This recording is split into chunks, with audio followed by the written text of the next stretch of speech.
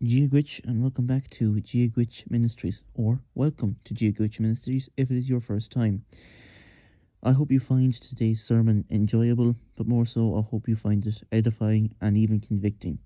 If you are a non-believer, I hope you stick around, and I hope that God uses this sermon in your life to bring you to the faith. God bless and enjoy. So we're back again in Hosea. We are in the 6th chapter of Hosea, and we're doing the first 6 verses. So Hosea 1, 2, 3, 4, 5, and 6. Come, let us return to the Lord, for he has torn us, that he may heal us. He has struck us down, and he will bind us up. After 2 days he will revive us. On the 3rd day he will rise us up, that we may live before him. Let us press on to know the Lord. His going out is sure as the dawn. He will come to us as the showers, as the spring rains that water the earth. What shall I do with you, O Ephraim? What shall I do with you, O Judah?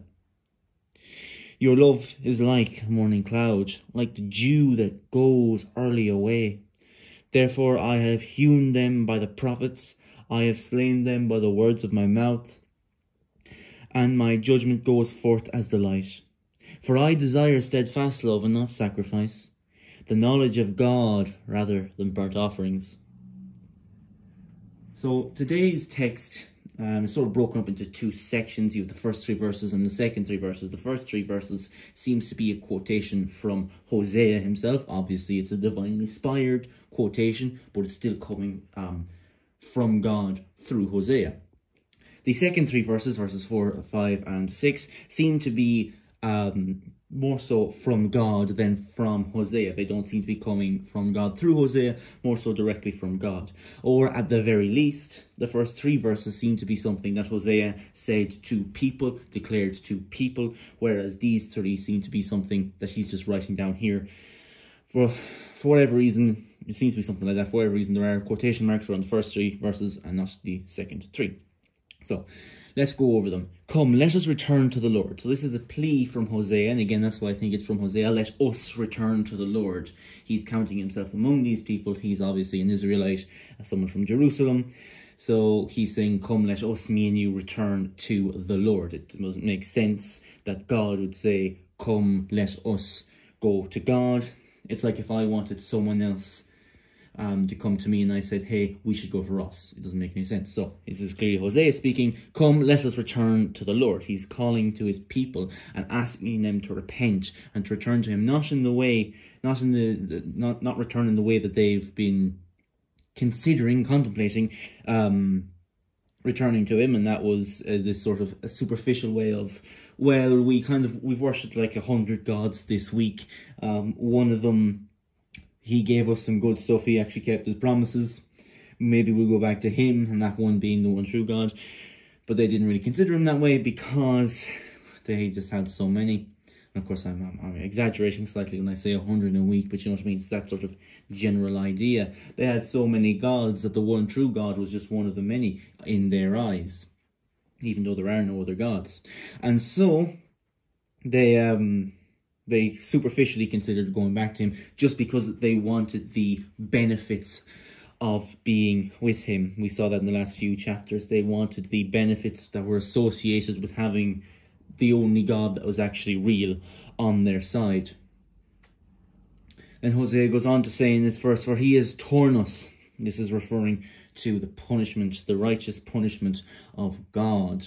Because God does punish people. God is righteous and just. And that is something that people don't like to talk about, but we will talk about that more in a minute. God has torn us, he's punished us, that he may heal us. Now, he's not torn us. I don't believe that what the verse is saying is that God tore so that he can heal. I think what it's saying is, let us return to the Lord so that he can heal us. And then it's putting, for he has torn us in the middle. Let us return to the Lord because we're not with him anymore and he's been punishing us so that he can heal us. I don't think it's saying, come, let us return to the Lord. He's been tearing us up so that he can put us back together. I don't think that's what it's saying.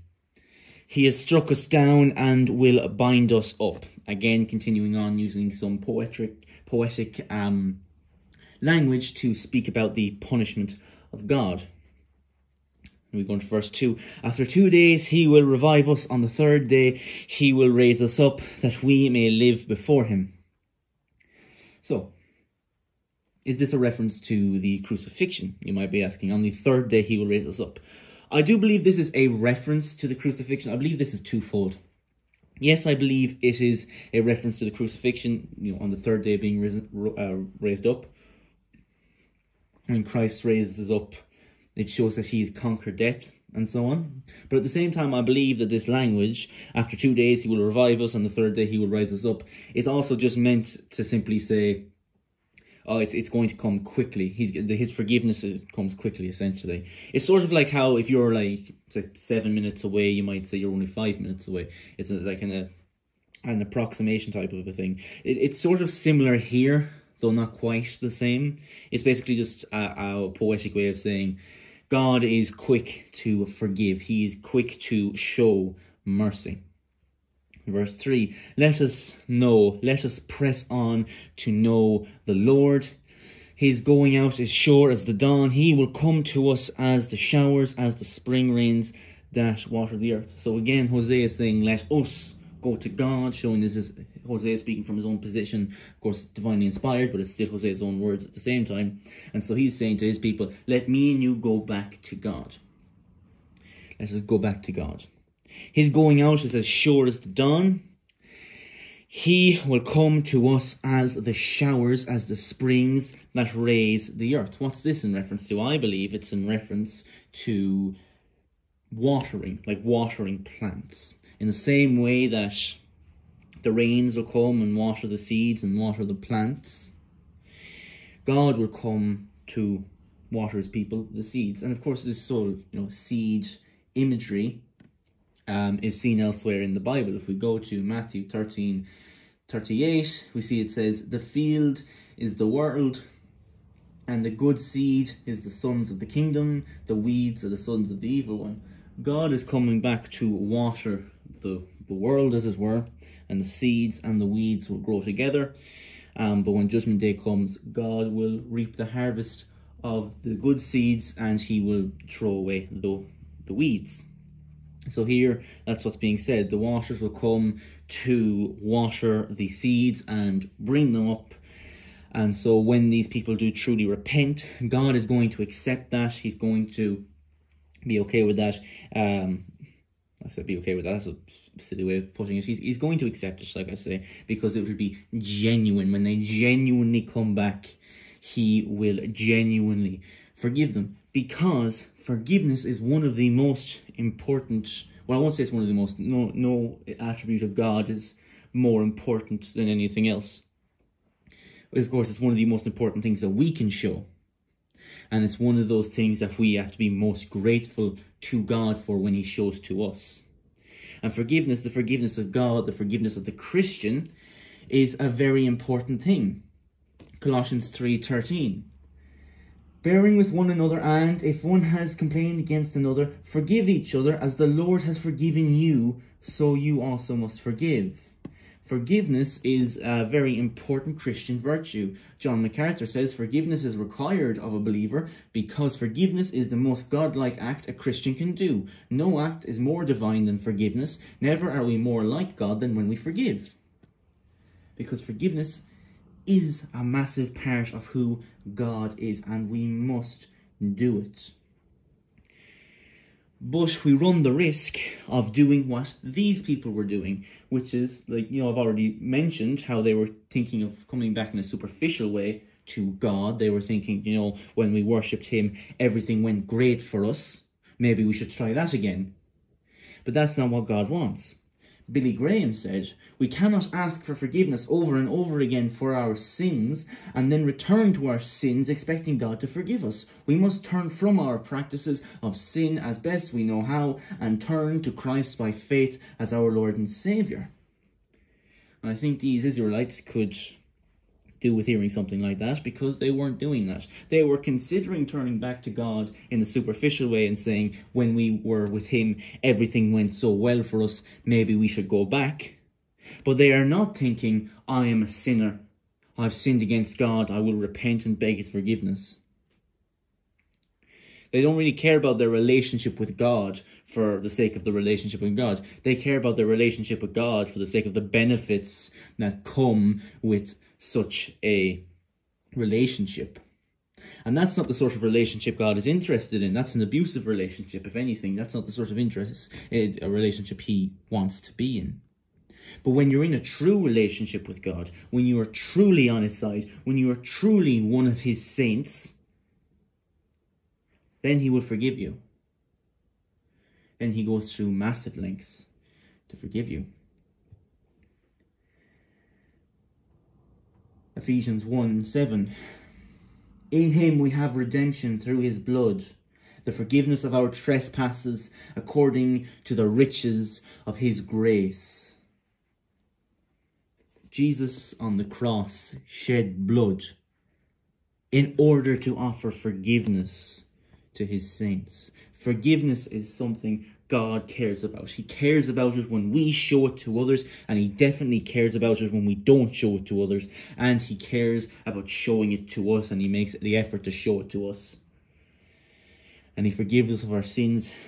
Those of us who are the saints, he forgives of their sins. And those who are not the saints, he does not forgive. Now, the forgiveness of God is not something that can just be thrown around. The forgiveness of God is not some arbitrary thing. The forgiveness of God is not something that he just does for people in general. The forgiveness of God is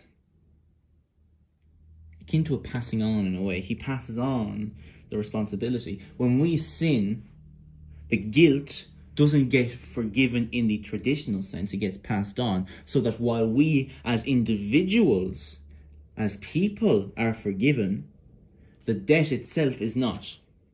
There will be millions of people who will go unpunished for their sins, but there will never be a single sin that ever goes unpunished. Because when we are forgiven, the sins which we are forgiven of get transferred to Christ, so that while he is still perfect, he is not truly guilty. He is treated as if he were guilty, so that while we, being truly guilty, can be treated as if we are not guilty. And such is the promise of the cross. But people misunderstand the cross an awful lot, either on purpose or by mistake. A lot of people, for example, will claim that the cross was God setting aside his wrath for forgiveness. But that's not what happened. John Piper says, the wisdom of God has ordained a way for the love of God to deliver us from the wrath of God without compromising the justice of God. The justice of God, the righteousness of God, was not compromised, unlike what so many people say now. And here's the thing. People often wonder since God elects, why doesn't he elect everybody? I don't know the answer. I intend to ask him one day. But it doesn't make me question God's justice or his kindness or his love. Because the truth is, he could elect absolutely nobody, and none of those things will be challenged, because he is not obliged to do those things. He is not obliged to elect, or he's not obliged to elect. He's not obliged to elect anybody. He wasn't obliged to elect me or you or anyone. There's not a single person in heaven who can say, I'm here because God had to elect me. There's not a single person in heaven who can claim that. Everyone in heaven will say, I'm here despite the fact God should have sent me to hell. No one in heaven can truly say, I'm here because I'm here because I deserved, I'm here because I earned, I worked, or whatever. I'm here because God chose me. I don't know why he doesn't choose everyone, but I do know this. It doesn't challenge his justice. Oh, but what about all the people who are predestined to hell? Well, what about them? They sinned. They're sinners. They deserve it. Because that's the wage of sin, is death. The second death. In the lake of fire. They're not innocent parties being brutally tortured. They're evildoers being punished. And God's justice is therefore not questioned. But people say, as I mentioned a few minutes ago, that God set aside his justice in order to forgive people. In fact, I've seen people go a lot further. I think I once heard Stephen Furtick say God broke the law for love, which I'm not even going to get into right now, but that is an astounding statement from someone who claims to be a preacher of God's word. But people come up with all sorts of nonsense when it comes to the crucifixion, and one of those things being God put aside his righteousness. Here's the thing. If God, in forgiving sinners, put aside his righteousness, he ceased to be God. If you take all the attributes of God, if you take God and all his attributes, and you remove one, he's no longer who he is. He's no longer God. He's no longer perfect. And so, this idea of a God who can just lay aside aspects of himself is the idea of a God who can just stop being who he is. And if God has no qualms laying aspects of himself aside, who's to say one day he doesn't lay aside his forgiveness, his mercy, his love, and so on? People are fine saying God laid aside his wrath and his justice because his wrath and his justice are always things which work against us. Because we are unjust, we are evil. But no one ever wants to say God laid aside his love because, well, first of all, he never would. But he would also never lay aside his wrath or his justice. But at the same time, his love is something which tends to work in our favour. And so we don't like saying that he put that aside, because that's not as nice. But even if God could put aside one of his attributes, and it not be a challenge to him at all, even if God could put aside his righteousness and not become unrighteous, which is what would happen, by the way. If God put aside his righteousness, he would become unrighteous and therefore evil. But let's assume that's not what happened. Let's assume God put aside his righteousness, or said that his righteousness didn't matter, without it challenging him actually being righteous. So he's still righteous, but he's put it aside somehow. We'll just say that's possible. Well, then he still becomes possibly the most evil creature in existence. Most evil being in existence. Because righteousness is no longer a problem. If righteousness is what says good gets rewarded, bad gets punished. Righteousness is what says the wages of sin is death. Righteousness is what's keeping sinners in hell. So if God puts aside his righteousness, he has no reason to send anyone to hell. Because yes, they're sinners. Yes, they deserve it. But the thing that says that people get what they deserve is righteousness, is justice. But if God puts those things aside, people don't need to get what they deserve anymore. And so now, God has an excuse to put literally everyone in heaven. Universalism could be true. But he doesn't. He has no reason, because his righteousness and his justice for some reason just aren't an issue in this worldview. He now has no reason to send anyone anywhere other than heaven. And yet he still sends people to hell.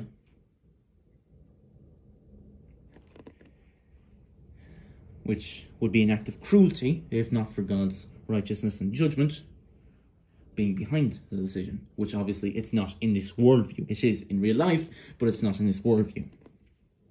And so what this worldview does is it creates a sort of,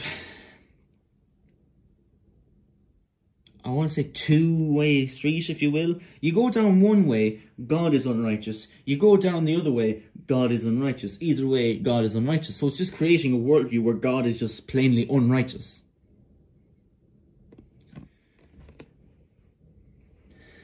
God did not set aside one of his own characteristics to do something, anything. God did not set aside his righteousness to do a purely righteous act. Our sins are paid for by Christ on the cross. R.C. Sproul said, the most violent expression of God's wrath and justice is seen in the cross. If ever a person had room to complain for justice, it was Jesus. He was the only innocent man ever to be punished by God. If we stagger at the wrath of God, let us stagger at the cross. Here is where our astonishment should be focused. Because the wrath of God was poured out on Jesus on the cross. He paid the price for our sins. It's not unrighteous for us to go to heaven, therefore God will not have to set aside his righteousness or his wrath. But some people claim that that's what he did, which is just ridiculous. We move on now to verse 4. What shall I do with you, O Ephraim? What shall I do with you, O Judah? Your love is like a morning cloud, like the dew that goes early away. Therefore I have hewn them by the prophets. I have slain them by the swords of my mouth, and my judgment goes forth as the light. For I desire steadfast love and not sacrifice, the knowledge of God rather than burnt offerings. So we'll go back to verse 4. What shall I do with you, O Ephraim? What shall I do with you, O Judah?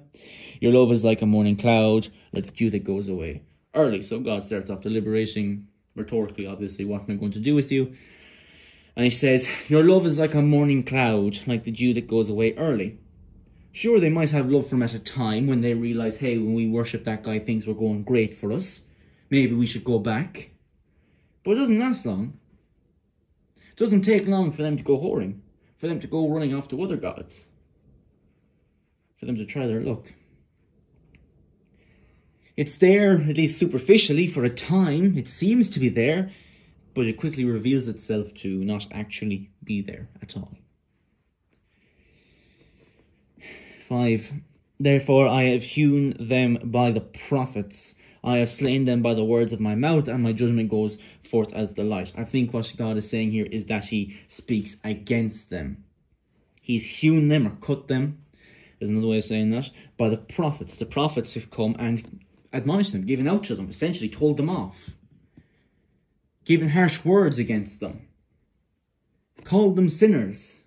Called them to repentance.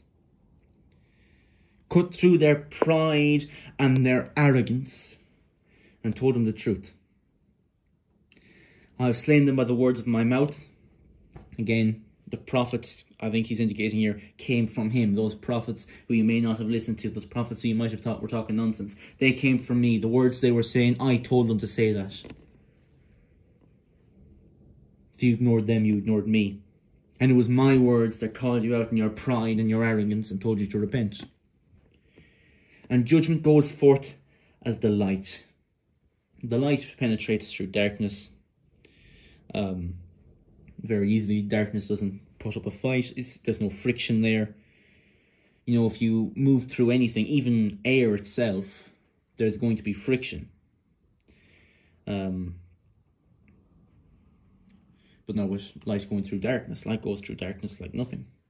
And so God, obviously being represented by the light, as light is often used to represent something good. His judgment, being a good thing, goes through the darkness of the sin of these people. It goes through the darkness of the sin of the people of Jerusalem, the people of Israel. And this is showing that, like I say, his judgment is good. It is something to be feared, but it's not a bad thing. It's not evil. It's not horrible in the moral sense of the word. It's horrible to be on the receiving end of it, but if you're on the receiving end of it, you must have done something horrible to receive it. It is a good thing not to receive, but in the moral sense in general, it is a morally righteous and good and proper thing. And his judgment goes forth like the light, with no resistance. Nothing can stop it. It'll reach what it can reach. It can reach pretty much anything. Verse 6. For I desire steadfast love and not sacrifice, the knowledge of God rather than burnt offerings. So this is an interesting one.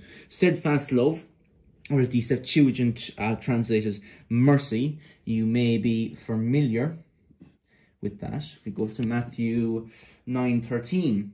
Go and learn what this means. I desire mercy, not sacrifice, for I came not to call the righteous but sinners. And of course, he's quoting this. So it seems that another way of rendering this could possibly be mercy. So steadfast love or mercy. I think steadfast love happens to work better here. But I think they can both work, really. God desires steadfast love and not sacrifice. What's this in reference to? Well, what would happen at the time, similarly to the Billy Graham quote I read before about, sinning and asking for forgiveness over and over again and not actually doing anything about your sin. What would happen at the time is people would go around, they'd sin, they wouldn't really care about their sin, they'd just do it, then they'd realise, oh, I've offended God, not in a remorseful way, more in a, oh, this could really come back to be some sort of an inconvenience type of a way. They weren't ever worried about how they'd gone against God any more than they were worried about how it could come against them.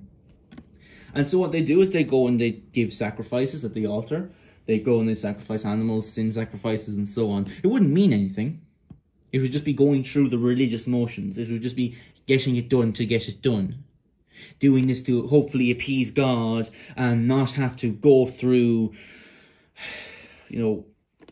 punishment, not have to go through judgment. Because they didn't understand the way God's justice worked. They thought it was just, oh, something bad happened, I'll give him a sacrifice, it'll be fine. They didn't understand that the whole point of the sacrifice was that you were giving something up out of repentance. You were sorry, and to show your sorrow, you made the gesture, you sacrificed something. What they thought it was simply just, this guy must like sacrificing, okay, we'll give him a goat every time we sin. And that was their view of it. That was their view of it. It's such a low view of it and such a low view of God that God finally said he had enough. I don't want this.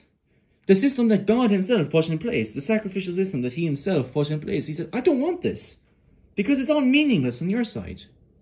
The system that God put in place to be able to forgive his own people of their sins, well, those people become so sinful that they corrupted the means of their own forgiveness to the point where God was saying, I can't accept this anymore.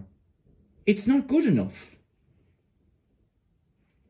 Not that it was ever truly good enough in the greatest sense of the word. That's why we needed Christ.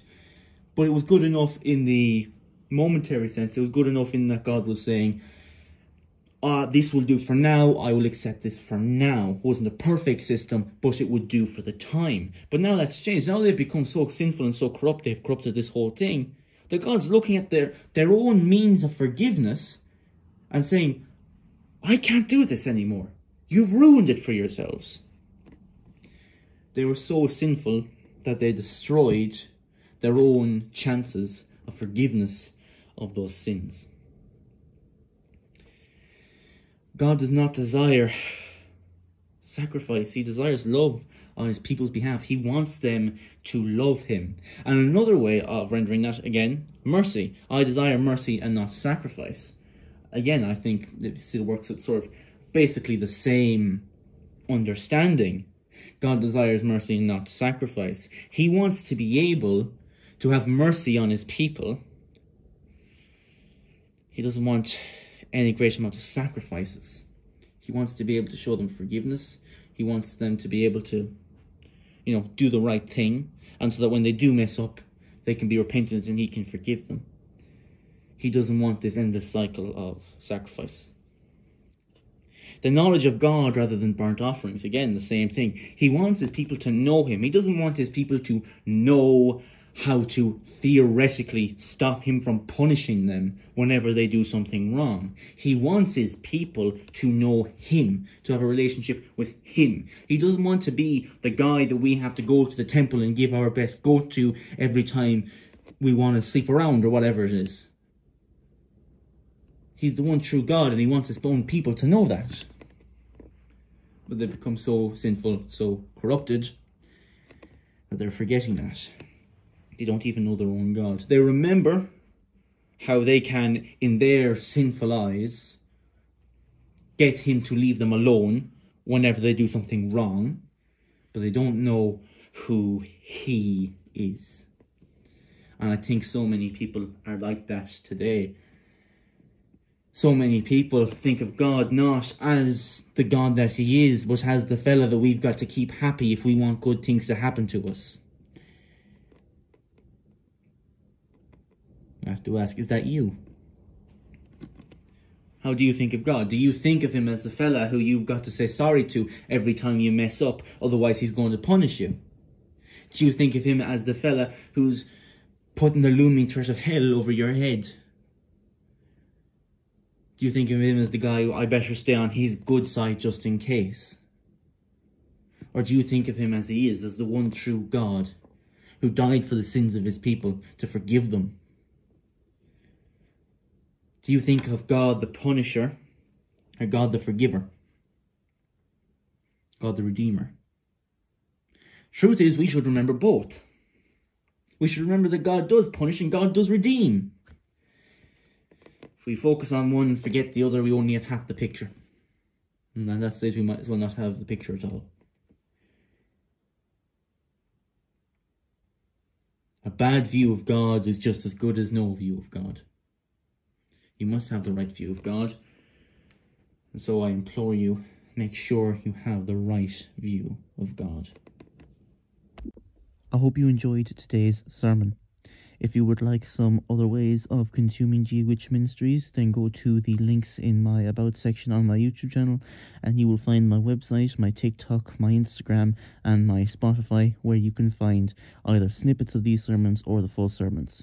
If you would like to finance these sermons or help me monetarily, then you can also find my Patreon. You don't have to do this, but it would be greatly appreciated. Thanks for watching. God bless, and Slán agus Gurma agat.